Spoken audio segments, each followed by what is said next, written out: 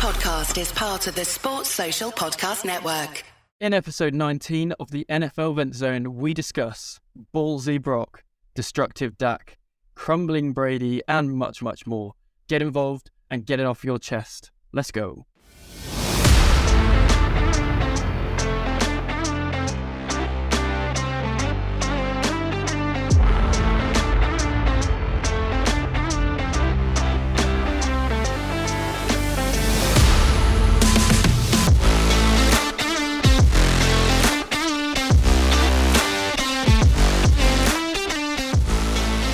Hello everybody and welcome into the NFL Vent Zone. Ollie Ong and Dan Yates.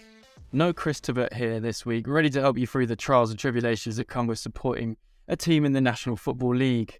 I've spoiled it already. The good news is that Dan is back. The bad, Tebs is not here. What will you? Hopefully we'll survive. Dan, how are you, mate? We've missed you for the last couple of weeks. Good. I know I've missed doing it. Unfortunately, I was ill, but good to go this week. So glad to be back. Glad we've got some playoffs to talk about. Indeed, yeah. You are no longer questionable to return. You are back in the starting lineup, and we are very, very happy about it. We're looking forward to your coaches' breakdowns as per usual. We're going to miss Tebs though. This is the point of the show that I would normally hand it over to him to do his famous explanation as to why you should listen to the NFL Vent Zone and what it is. So I'm going to have a crack at that this week. So what is the NFL Vent Zone? The NFL Vent Zone is your platform, the platform for fans to come and vent about your team or anything else that's bothering you in the National Football League. Perhaps you're a Brady fan and your hero is falling in front of your eyes, or perhaps a Jets fan and you're interviewing Nathaniel Hackett for the offensive coordinator role on your team.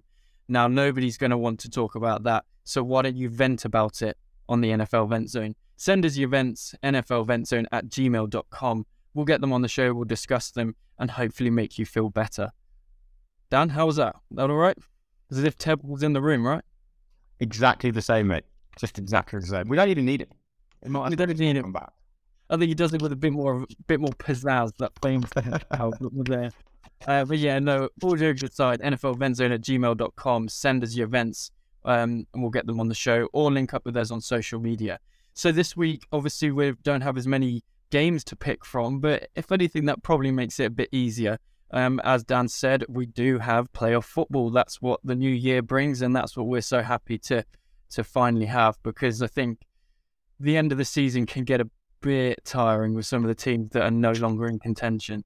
So we're going to go through the games essentially one by one. Without Tebs here, we're going to take a lead on each of them, and we've got a vent for each of them to get us going. Straight. Where did the playoffs start? They started with the 49ers. My 49ers against the Seahawks, who are, of course, Dan's Seahawks over there. So this was a good one for me. This was a very, very enjoyable game, and I look forward to hearing what how Dan felt through this game as he watched Brock Purdy, a 7th round pick, not just a 7th round pick, Mr. Irrelevant himself, who's very much played himself into relevancy in the 7 games that he's now started. I believe it's 7. The Brock journey continues. I know this is the Vent Zone, and we do obviously focus on quite a lot of venting and negativity, but this is also a platform for bragging. And as you get into the playoffs, there's plenty of opportunities for bragging, especially for me here over my friend Dan, who supports the Seahawks. So the Brock journey continues. Christian McCaffrey was awesome, proving to be an exceptional mid-season trade, which, because so often you see those not work out. But to see CMC just week after week dominating as a running back, but more prominently as a receiver out of the backfield. I think the biggest takeaway for me, other than Brock Purdy, was that Debo looks back to peak Debo form, and true to form throughout the whole season. A theme has been D'Amico Ryans as defensive coordinator continued to make these halftime adjustments that mean that teams just don't score points in the second half against us, other than a meaningless touchdown towards the end. So Dan, the 49ers, they were an awesome beast of a team this weekend, and I mean they're like a freight train that's just unstoppable at the moment. Did you hold much hope going into the game? I think you're still muted, mate. No, I had no hope. We are not a very good football team. we're a bad football team with a good offense, but our defense has been terrible all year. And you know where we're really bad? Run defense. You know what the 49ers are really good at? Running the football. It was a disaster all day. But I thought we'd get completely blown out, and we were winning at half time. So I had a really good first hour and a half, and I can't really complain about that. Does that not just get the hopes up, though, and make it more painful? No, I expected us to get blown out. So I was just like, hey, it's close. We still got the top 5 pick. I got nothing to be upset about.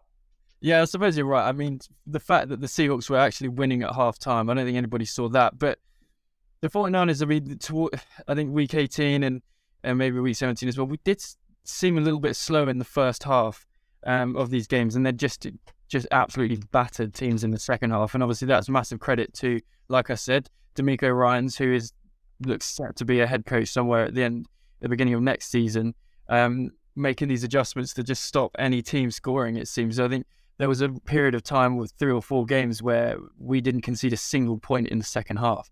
So yeah, this kind of form from the 49ers is fantastic for me as a fan, but it also just adds all this pressure. And I feel like this is when you have a team that's good, you just feel like we should win, and you almost put pressure on it because this is our chance. Obviously we're going to talk about the other teams later, but what do you think for the 49ers? Do you think they are one of the top 2 teams most likely to win the whole thing? Kind of. So my question mark is still Brock Purdy. Yeah, everyone, yes, you blew us out. But according to Next Gen Stats, his completion percentage over expected was still negative. I.e., the bang average NFL quarterback would have done better than he did. So, yeah, he's doing what he needs to do, but you have an amazing team around him. My concern is if you get a injury, you're in trouble. Yeah, I mean, I completely agree. I completely agree to a certain extent, where the bit that I'm most excited about in a weird way is Brock Purdy, but then also the bit that I'm most scared about is also Brock Purdy, because even though, you know, he is this incredible story, he is this rookie, you did see early on, in the first half, you did see some of those nerves, but in the second half, yes, he's making easy completions, but we're still forgetting that this is a 7th round rookie in his 6th or 7th game. Like, is there such thing as like an easy completion for a Mr. Irrelevant quarterback? You've seen what Zach Wilson was able to do as a number 2 overall pick. Like, he is playing with extreme poise, and when you compare him to the person he took over from, Jimmy Garoppolo, I can credit 2 of those touchdowns Jimmy Garoppolo was not getting, because he has this ability to evade the pass rush. And I mean, you probably heard what the head coach of the Seahawks, Pete Carroll, said. He said that they were chasing him all day. He couldn't understand how they didn't sack him, because it felt like he was under pressure quite a bit on a few occasions, and he just manages to get away. So yeah, I think you're right. It's gonna be tense. Either he's going to continue to make these plays, or maybe that rookie performance where he crumbles is out there. But I'm holding out hope, and massive credit to him for what he's doing. I've read you for any last words on the 49ers and Seahawks before you take us on to the Chargers and Jaguars. I'm just interested to see what he does when he comes up against a top tier defense that will throw stuff at him that he hasn't seen. Because the thing about the Seahawks is we play basically 3 coverages, and you know what it's going to be before the snap. We don't really disguise anything. So that helps the rookie out massively. If he ends up against the Eagles or even the Cowboys, they do a lot more pre-snap disguising that will test him. So it'll be interesting to see how he gets on. We don't have long to find out, because it's the Cowboys on Sunday night. So, I mean, talk about high pressure, one of the most famous rivalries in the league. That's going to be good. But yeah, Chargers, Jaguars, take it away. Yeah, so my event here is something that I've written about a couple of times this year, which is the Chargers' complete inability to run the football. And lots of people will look at this game and say the loss is down to Brandon Staley's defense, right? Because they gave up scores on every possession in the second half. And I agree that it wasn't good, but the Jags made some adjustments and they beat what Brandon Staley was doing.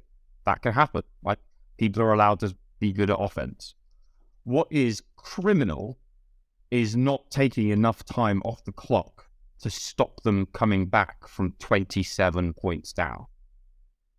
And from the moment that they were up by 27 points, the Jags ran the ball 14 times, coming back from 27 points down. The Chargers ran it 8.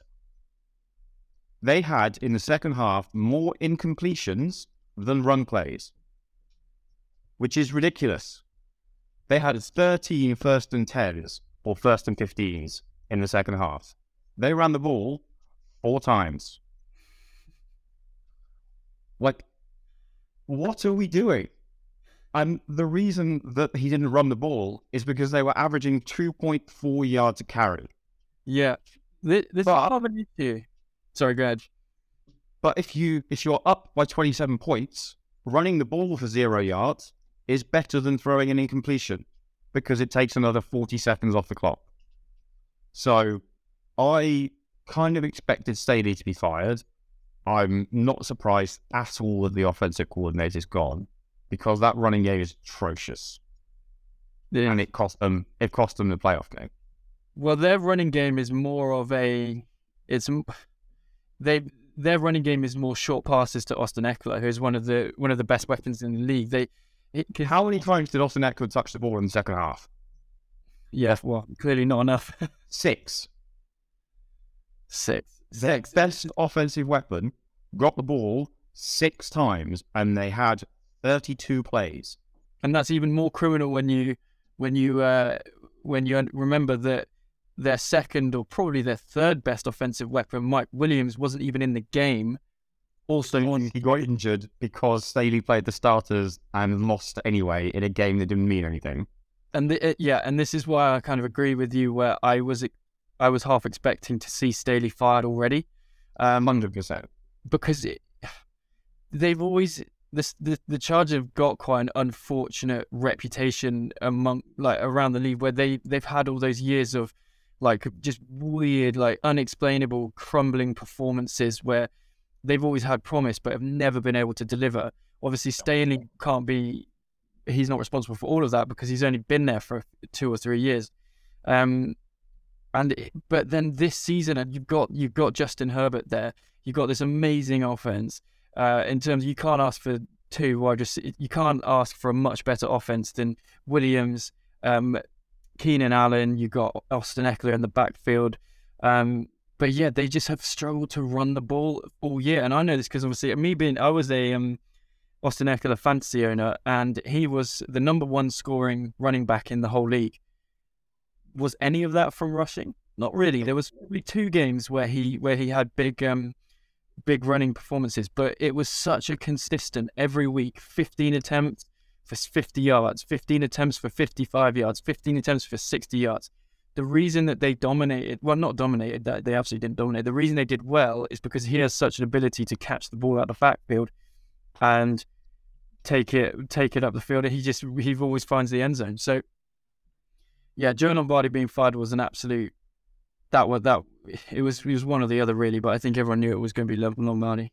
Well, let me put it this way: on those first downs, if they'd have run on 5 of them where they had incompletions and they had 8, then that would have taken at least another 3.5 minutes off the clock. The Jags got the ball back, needing to score a field goal to win, with 3 minutes and 9 seconds left.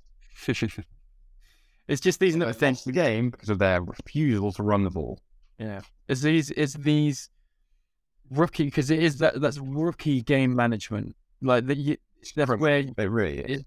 It's criminal. I mean, you're a coach in the you're a brickball coach, and I'd like to think that you would have known to have done a few.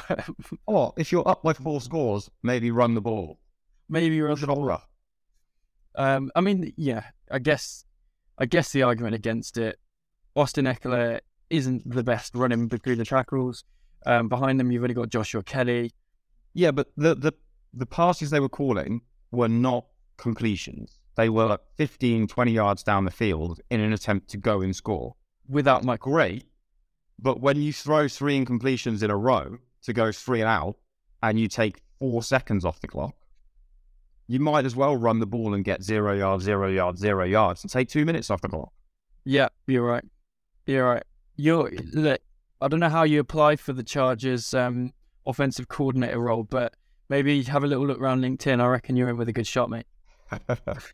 Right. We got no Tevs this week, but that doesn't mean we're going to lose out on the opportunity to hear him whining about the Dolphins. Now, I've not heard this, so I'm not entirely sure what he says, but producer Cash, when you're ready, let's hear from Tev. Apologies, people, for not being able to be there this week, and I'm sure that you think that I'm going to be annoyed about, the Dolphins weren't able to get it done against the Buffalo Bills. However, you've got to respect the boys. People thought we were going to get demolished. We kept it to a 3-score game. And what I am annoyed about, however, is the Dolphins fans saying that McDaniels has got to go. Maybe the DC, he should probably go, but saying that McDaniel has got to go is fucking ridiculous. I'm sick and tired of these Dolphins fans thinking that they know better when they don't know anything. McDaniel has been the best coach we've had in a hot minute, and they shouldn't be so quick to judge. What are your guys' thoughts? Do you think that McDaniel has made enough errors to be potentially on the fired list? I completely disagree, especially with the news that we have Tua back for the 2023. Here comes the money. Hello, gentlemen. I try to get ahead of the storm here and just explain that little clip off at the end, because you guys, especially you two, you have a tendency to really go for blood. So yeah. I just came in to say that. That's all. You just thought we do have a track record of we spiting me. Some might say spiting, airing the dirty laundry and doing reviews very publicly. So exactly. Don't worry, coming in and in the one thing you talk in the entire show, knocking your microphone over won't hurt. So it's fine with it. All right. Well, that didn't really go to plan. All right, carry on. Producer Cash, we cherish you. Whatever you may think, we do cherish you. Right. Back to the point from Tevs, and do you know what? I'm kind of glad he raised the topic that he did, and I think it's a very valid vent at these fans, any fans out there that think that Mike McDaniel should not be given a second chance, or frankly, it shouldn't even be. I don't like the wording being given a second chance. I think that he should be happy with this season. I mean, just because Brock Purdy's out there proving that 7th round quarterbacks can look like Tom Brady. All right, exaggeration, I'm sorry. But still, you've got to remember that Skylar Thompson is a 7th round rookie starting a playoff game. Like, he should be happy. I'm convinced that he should be very, very happy with his first season. Yes, it wasn't perfect the whole way through, but you think back to how dominant they were early on, how quickly people can forget that when things don't go well. And why were things not going well? Because every quarterback he was playing was getting injured. Tua, obviously with all of his concussions. Teddy Bridgewater didn't make it for a game, I swear. Skylar Thompson, 7th round rookie. That gives you a low ceiling. And I think that Mike McDaniel should be happy for this first season. And I think the Dolphins fans should be delighted to have him as their coach still. What do you think? Yeah, no, I completely agree. I think if we look at what's quote-unquote gone wrong for the Dolphins this year, for me it's 2 things. It's injuries at the quarterback position, and yeah, you can look at the 49ers and say, well, it didn't stop them.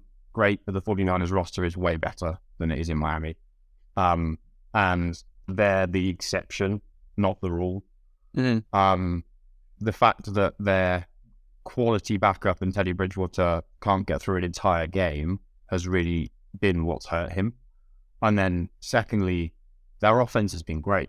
Like, you think back to the 49ers game, and it was Tua's worst game of the year, but their receivers were open everywhere. And no one's done that to the 49ers all year long. So, schematically, they're miles ahead of where they were last year. Tua's playing much better than he was last year. The question mark now is, will he be healthy enough? And it sounds like he's going to try next year, so we'll see how long that lasts, but he looks like a different quarterback. The second problem is their defense. And I honestly think Josh Boyer, their defensive coordinator, should be fired. And as a coach, I don't like saying that, but he's a holdover from last year. This is his first year calling plays, and he got better as the season went on, but he was bad. And their defense was horrible this year. Last year, they were a top 5 ranked defense in the NFL. This year, they're in the mid-20s.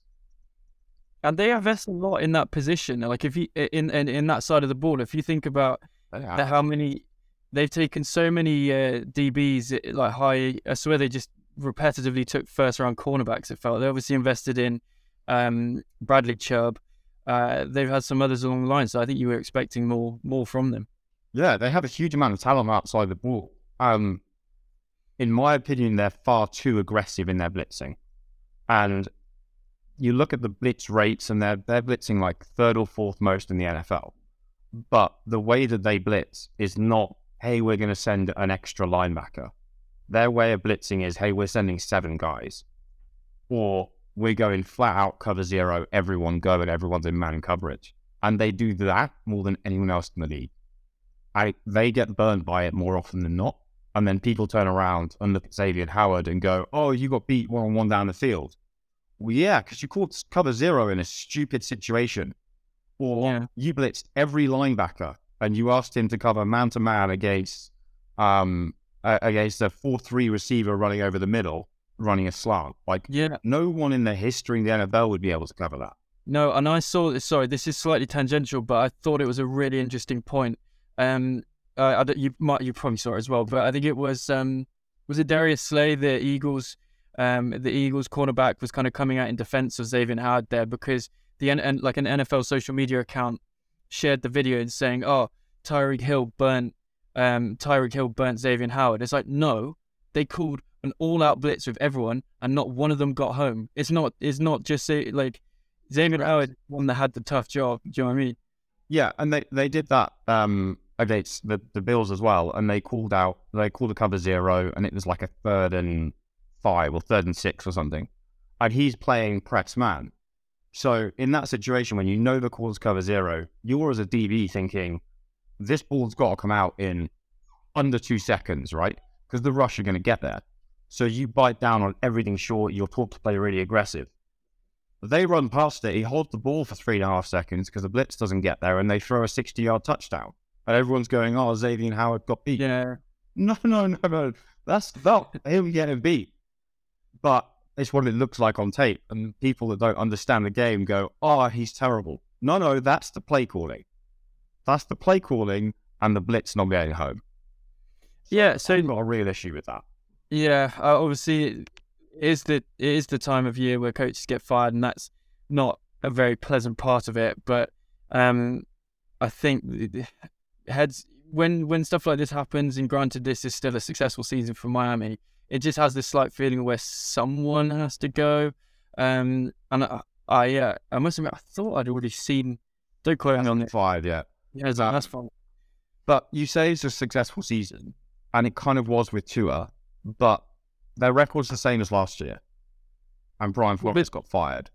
Yeah, but it just feels different because not only did Tua taking those steps forward is huge because there's nothing more important than your quarterback, but it's also the fact that they've had the Tyreek Hill trade was undoubtedly a success for them to boast 2 wide receivers that both got like 1,300 yards or more. I think Waddle might have been just a bit under that. Tyreek Hill definitely over.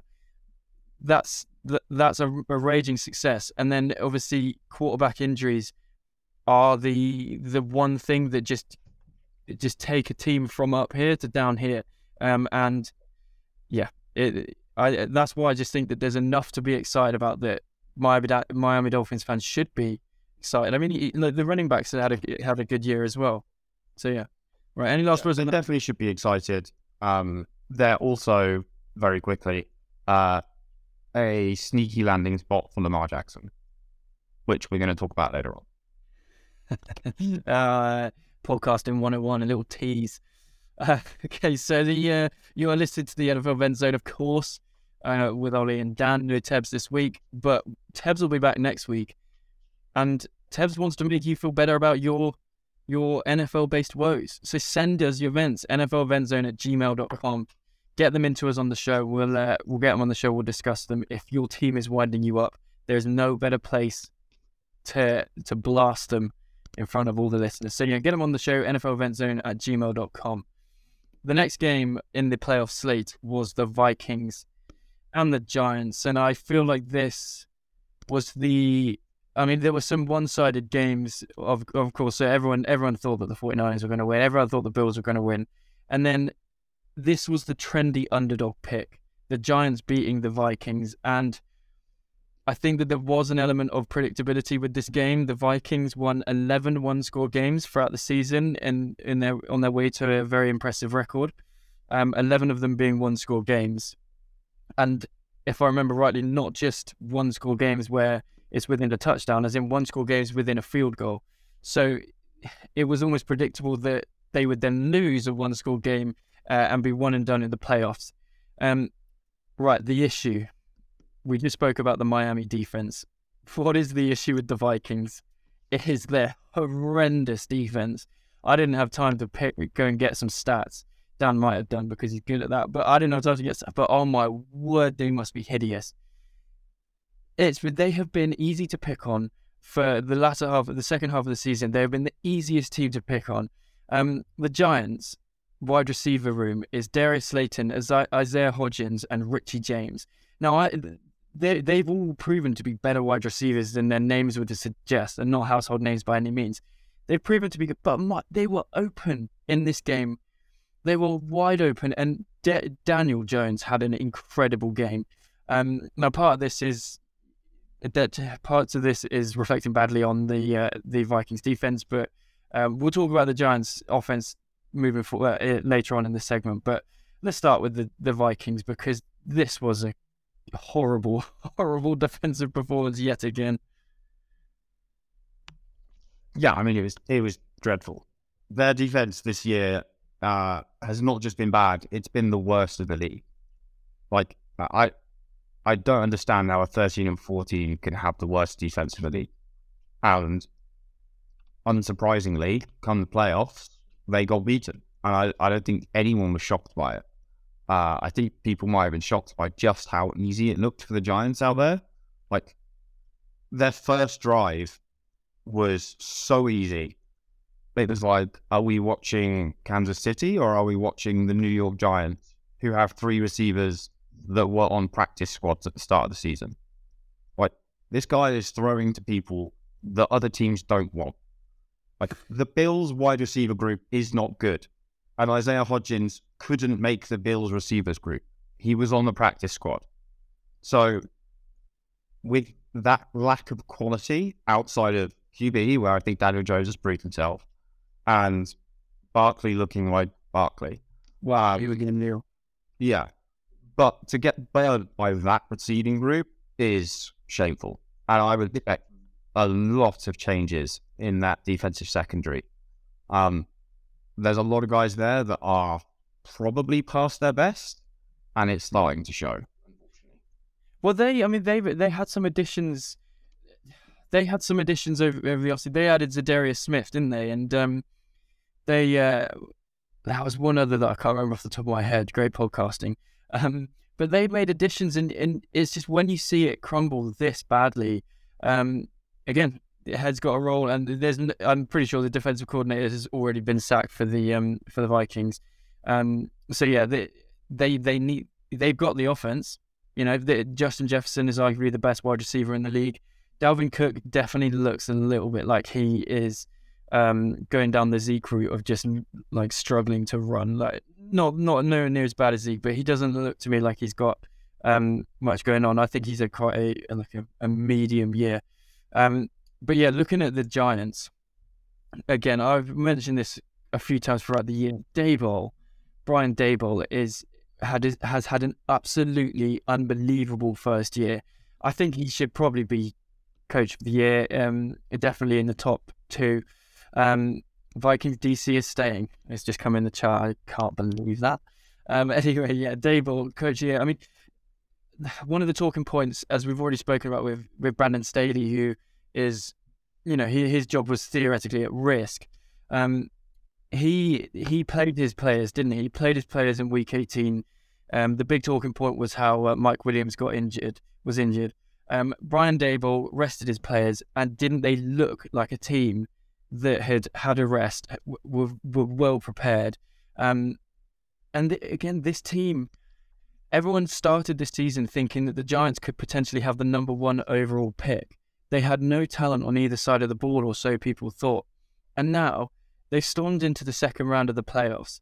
They're going to play against the Eagles, who I'm convinced they're going to give them a good game. And Daboll has, for a first year as a head coach, with a team with no talent, I can't think of it going much better. Yeah, would he be your coach of the year? Him or Doug Peterson, I think. Just because of the transformation that the Jags have had. But I think anything was going to be a breath of fresh air in Jacksonville, given what happened last year. Yeah. The every time I turn on the Giants tape, I go, these guys are not very good. Like, they aren't a great football team, but they're really well coached. And the game plans are excellent. Like, even defensively against the Vikings, they played far less man coverage than they played all year, because they know that they can't guard Justin Jefferson man on man. So they just did it. And they've played man coverage on way more than 60% of snaps this year. They've been one of the most heavy man coverage teams in the league. But based on that matchup, they went, we're not doing that. We're going to sit in our zones. We're going to double him in zone coverage. And we're going to ask you to beat us with someone else. And he got 40 yards. He got about 40 yards. Kind of like coaching, that is just a fantastic example of how good coaching wins you games. Because they were on, when you consider the, Kirk Cousins, Justin Jefferson, Adam Thielen going up against that Giants defense, on paper, the Vikings win every time. Add in the element of the coaching, and they outcoached that, and that was a very impressive effort. So yeah, fantastic there from the Giants. Fraudulent Vikings. We go on what you just said. Adam Thielen's done. I would expect him to be cut. There you heard it. You heard it here first. He's 32. I'm just having a look now. His cap number next year is 20 million. They can save 14 million if they cut him. He's gone. KJ Osborne, next man up. Yep. I mean, KJ Osborne was working his way into the offense a bit more towards the end of the year then anyway. TJ Hawkinson. TJ Thielen. They can save 14 million. He's going to get cut. It feels a shame. It does feel a shame that the Hawkinson had to be on a losing effort, because that was a fantastic mid-season trade as well. Right. I have one. I know Reach Cash wants us to move on. I have one more then. I'm going to be very delicate about this. The Vikings fans that want to get rid of Kirk Cousins because of that last play are idiots and don't understand football. If you look at that last play, he had a Giants lineman in his face. I think it was Dexter Lawrence. He wanted to throw to Justin Jefferson, who is double covered, and it's great double coverage. Yeah. And the only thing I think he could have maybe done better is extend the play slightly, but he's getting chased by a free rusher. And so he made the decision that it's better to put the ball in a playmaker's hands and see if he can beat a one-on-one tackle, not that unrealistic, or take a sack. Mm-hmm. Like, the people that want him gone for that play don't understand. That's it. I'm done. We can move on. Yeah, they will quickly remember the pain of not having a franchise quarterback on your team, and that is not a road you will go down. His average completion percentage over expected in the playoffs was the highest of any quarterback this weekend. He's not the problem. The defense is the problem. On we go. Sorry, Dan. The Bengals played the Ravens this weekend. What did you pick out from that particular matchup? Yes, the Bengals weren't very good, but the Ravens match up really well against them. The Bengals defense is really, really stout and very stout against the run in particular. And the Ravens are one of the very few teams that could run against them. But my event for this particular game has nothing to do with the game and everything to do with Lamar Jackson. Because that situation for them is an absolute nightmare. I don't know if you know and a lot of the fans out there may not know, Lamar Jackson didn't travel with the team for this game. Mhm. Now, injured players typically wouldn't travel with the team for any game unless it's the franchise QB who would be there to help the backup QB, especially when the two of them are supposedly best friends. Like, they've both independently said that they're best mates, Tyler Huntley and Lamar Jackson, and he didn't travel with the team. And previously in the week, he put out a relatively defensive tweet explaining why he wasn't playing and basically saying that he chose not to play. And the reason he chose not to play is not because he wasn't 100%, although he may not have been 100%. He definitely has a knee injury. 3 or 4 weeks ago, it was still swollen. But he's not playing because he hasn't got a contract. That's why he's not playing. And how big is that? And how big is that contract going to be? It's going to be smaller this year than it will be last year, because it's the second year in a row he has not been available in December. It's still going to be £250 million roughly, 250 million. That's the going price, it seems, for a quarterback of his standards. So last year they put 180 million fully guaranteed on the table for him. They're not going to do that this year, because once again he's missed a third of the season. You go back over the last 3 years, he's effectively missed a season's worth of games. Mm-hmm. You can't have a franchise QB you're paying $50 million a year missing 1 in every 3 seasons. Yeah, okay. So somebody's going to do it though. When you consider how desperate. So I'm convinced that he's going to get paid. I'm convinced he's going to get paid a contract that looks like they're not taking the injury into account. And if you think that the Ravens are not going to do that, then I'm convinced that somebody else will. And to the argument of whether or not he should have played, I don't mind him not playing. Like, fair enough. No, like I have no problem with him not playing. I have a problem with him not being there for the team. Oh yeah, you got to go, because I mean, if you consider the play in which that changed the game, the Bengals did not score another point after that turnover, one on that red zone turnover, fumble recovery, 99-yard touchdown. They didn't score knock in the back, by the way. Don't get me started on the reffing this weekend. They didn't score another point after that, so that was the pivotal play. I honestly think that the Bengals were that close to going out, and you know, when you have a little, I'm not saying that Lamar Jackson would have been there to say, right, when you're sneaking it, go this way, don't do this, because you do see quarterbacks reaching over and doing that. But when it comes down to little decisions that create franchise-altering plays, it can't hurt to have the franchise quarterback there in the ear of his best mate, and what that would do for the rest of the team as well. And obviously, this has been contentious because the running back whose name is blanking, Dobbins. J.K. Dobbins. He obviously came out after the game and said we'd have won if Lamar was there, and that is not what you want your team to be saying. Now, okay, I'm going to defend him here, but he got asked, would things have been different if Lamar was here? So, okay, obviously, you want him to say yes. You don't want him to say, no, we don't need our franchise QB. So yeah, but that's been misconstrued by the media a little bit.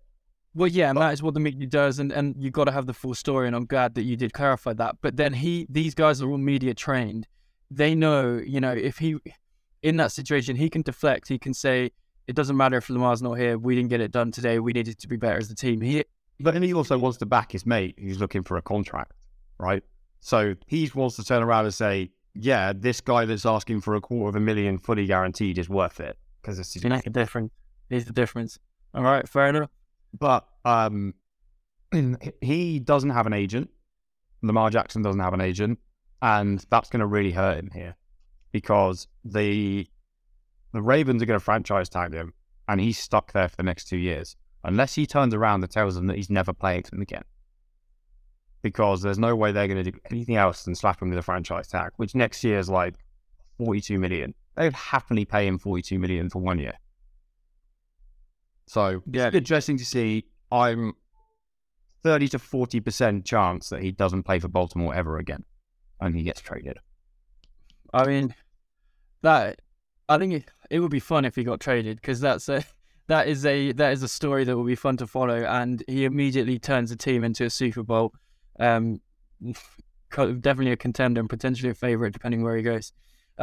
Cool. Last but not least, on the playoff slate, we had the Cowboys absolutely battering the Buccaneers, who probably shouldn't have been here, but that was a representation of their awful division. It was quite a sad sight to see, really. Brady looked like something we're not used to seeing with Brady, although maybe we are this year. But I definitely felt that he's had a rough year. He's looked good at times, but it has been this weird year where he looks skittish. He doesn't look like he wants to get hit. He's missing receivers. He's throwing short of receivers. It felt like half of the balls he threw were bouncing a yard in front of the receiver. I don't know. It was weird. But there was a part of me that thought playoff Brady is a different animal. And he battled his way for a season of difficulties where he might be struggling to motivate himself. Obviously, he's had issues off the field as well, going through a divorce. But I just felt that maybe playoff Brady would turn up. And when you look at the numbers, 350 yards and 2 touchdowns, maybe playoff Brady was there. No, it wasn't. That was off 66 pass attempts and 1 interception that was absolutely horrendous and came early enough in the game that I mean, when you lose that badly, there weren't many turning points, but that would have given them an opportunity to motivate themselves to get into the game at an early stage. You can't deny he has the weapons. He's got Chris Godwin, Mike Evans. He's got the weapons there. I think it's just time. And it's probably bad to focus on the Buccaneers because the Cowboys are the team that dominated. But I've got a bit of talk in there. So what impressed you? We'll come back to Brady in a bit. This was a concerning sign for everybody that's not a Cowboys fan, don't you think? Yes and no at the same time. The Bucs are a bad team, right? Yeah, we've known that. Yeah, for me, this is not really about the Cowboys. They were bad the week before. They heard in the press all week long that they weren't very good. Playoff Tom was here. They're playing so badly at the moment. Blah, blah, blah, blah, blah. And they got angry and they went out there and they stomped on a bad football team. But for me, one of the big issues in this game was the Bucs play calling. Tom Brady is 45. He threw the ball 66 times. 66 times. They ran the ball 12. Why? They got over 4 yards to carry and ran the ball 12 times. Yeah, give it to the guy. Now, a 45-year-old quarterback. I don't give it to the guy that's half his age. Yeah. So I looked at the stats afterwards and I was like, oh, they must have not run the ball because they got like 2 yards of carry. No, they got 4 and a bit yards of carry. And they still chose to run the ball 12 times and throw the ball 66 times with a 45-year-old man. No wonder that they lost the game. Now, he didn't look great, but I imagine his arm was quite tired. He threw the ball 66 times. Yeah, he had a completion. He had pretty much a 50% completion rate, I think. Yeah, not to mention, their O-lines, the tackles are good. The centre of that O-line, the 2 guards in the centre, are bad at pass blocking. Yeah, Luke Goodette got his ass beaten all day long by the Cowboys. Yeah, who are a good defense, but that is an issue when you have a 45-year-old quarterback who it hurts a bit more in the morning, and when you get hit, he's not like this 25, 26-year-old quarterbacks who like bounce up for the next day and are absolutely fine. This is a 45-year-old man we're talking about, and people forget that because he is a freak. And the Cowboys O-line was really good. They were really good. The quickest sack that the Bucs got was over 5 seconds. If you're getting 5 seconds to throw the ball every down, you're going to win the game. So yeah, they protected that really well and made him look a lot better than they did the week before. Because let's be honest, if like going up against that defense, if you have time, you're going to be fine. And he was. And this was the Cowboys offense that got humiliated by the Commanders just 1 week ago, and we were literally sat here saying how concerned everyone should be about the Cowboys being bad, and now everyone should be concerned potentially about them being good. But I take your point. That was just a good team going up against a bad team, and unsurprisingly, they had their way with them, and it did confirm really that the Buccaneers, that was one of the worst division performances from all four teams that we'll see. So yeah. We'll move on. Obviously, we could talk about where Tom Brady's going to play next year, but I think we'll have plenty of opportunities to do that. So that was the playoff slate. It's time to look forward to this weekend and make some locks.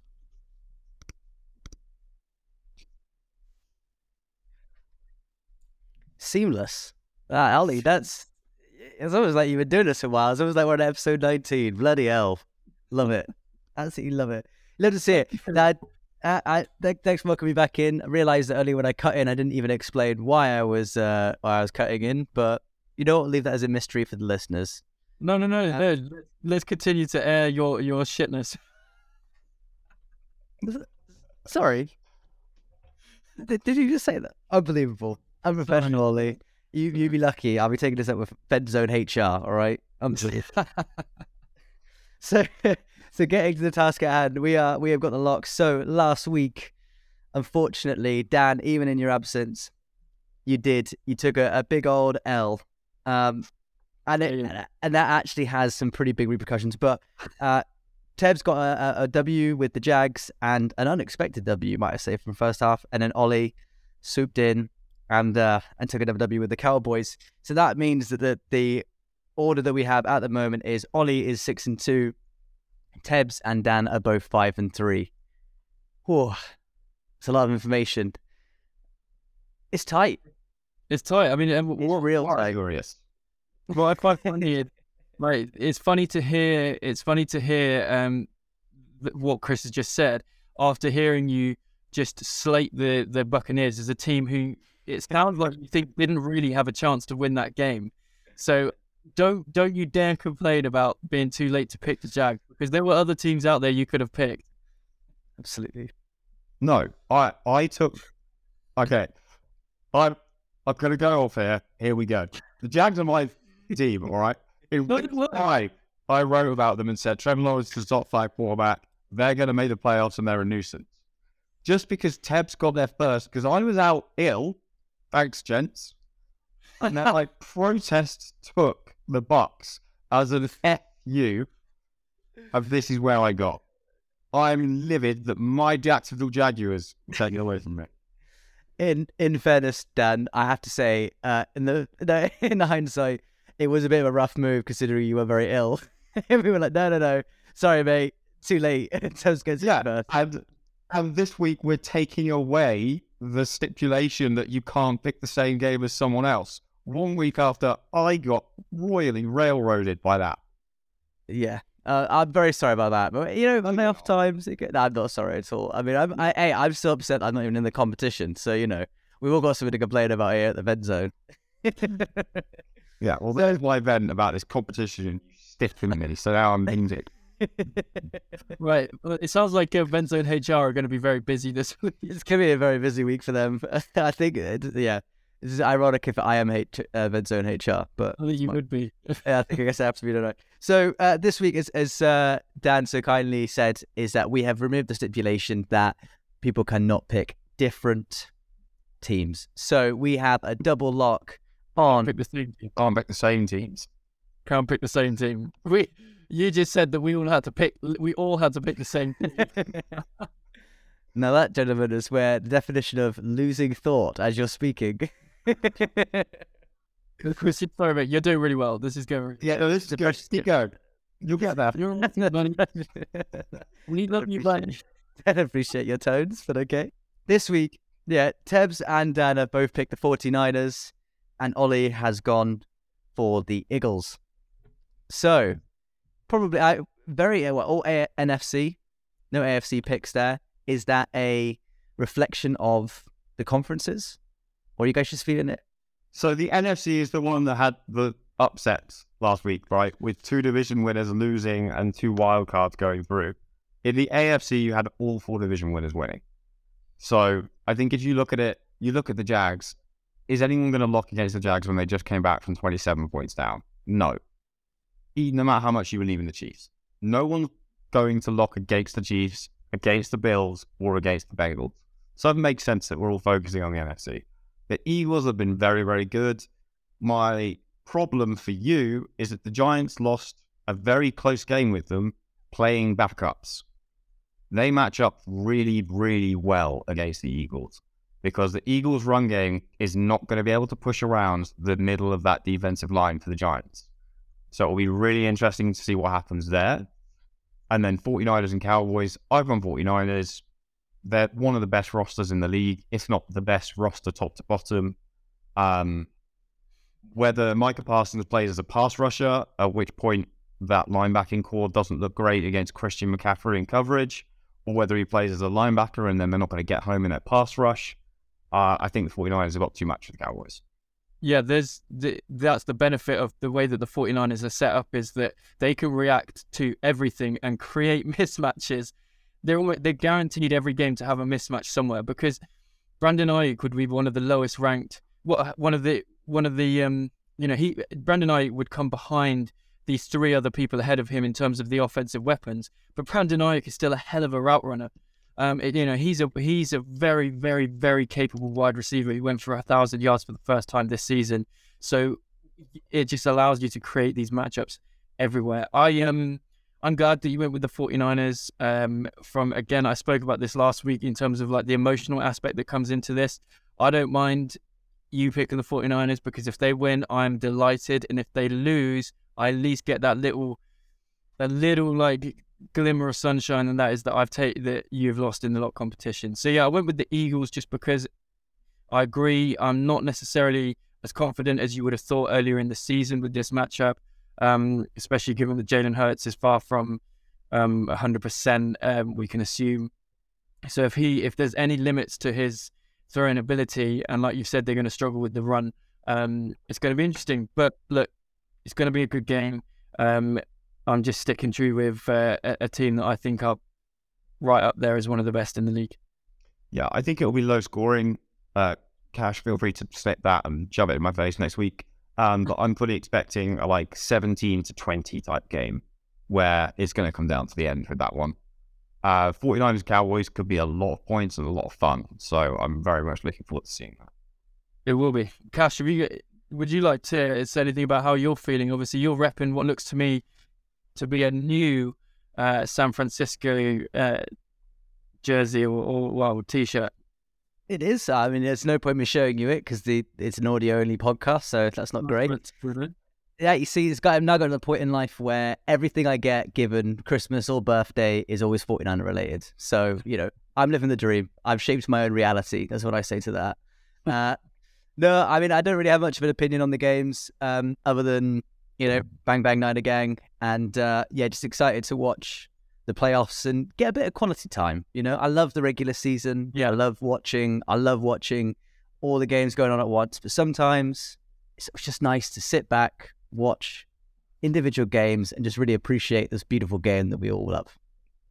Damn straight. Couldn't have said it better myself. And when this beautiful game winds you all up, you know where to go. The NFL Vent Zone, baby, will be here for you next week, as we are every week. And you can reach us at nflventzone@gmail.com. Make sure to get in touch when your team wind you up. Well, enjoy the playoffs, and we'll see you back here next week.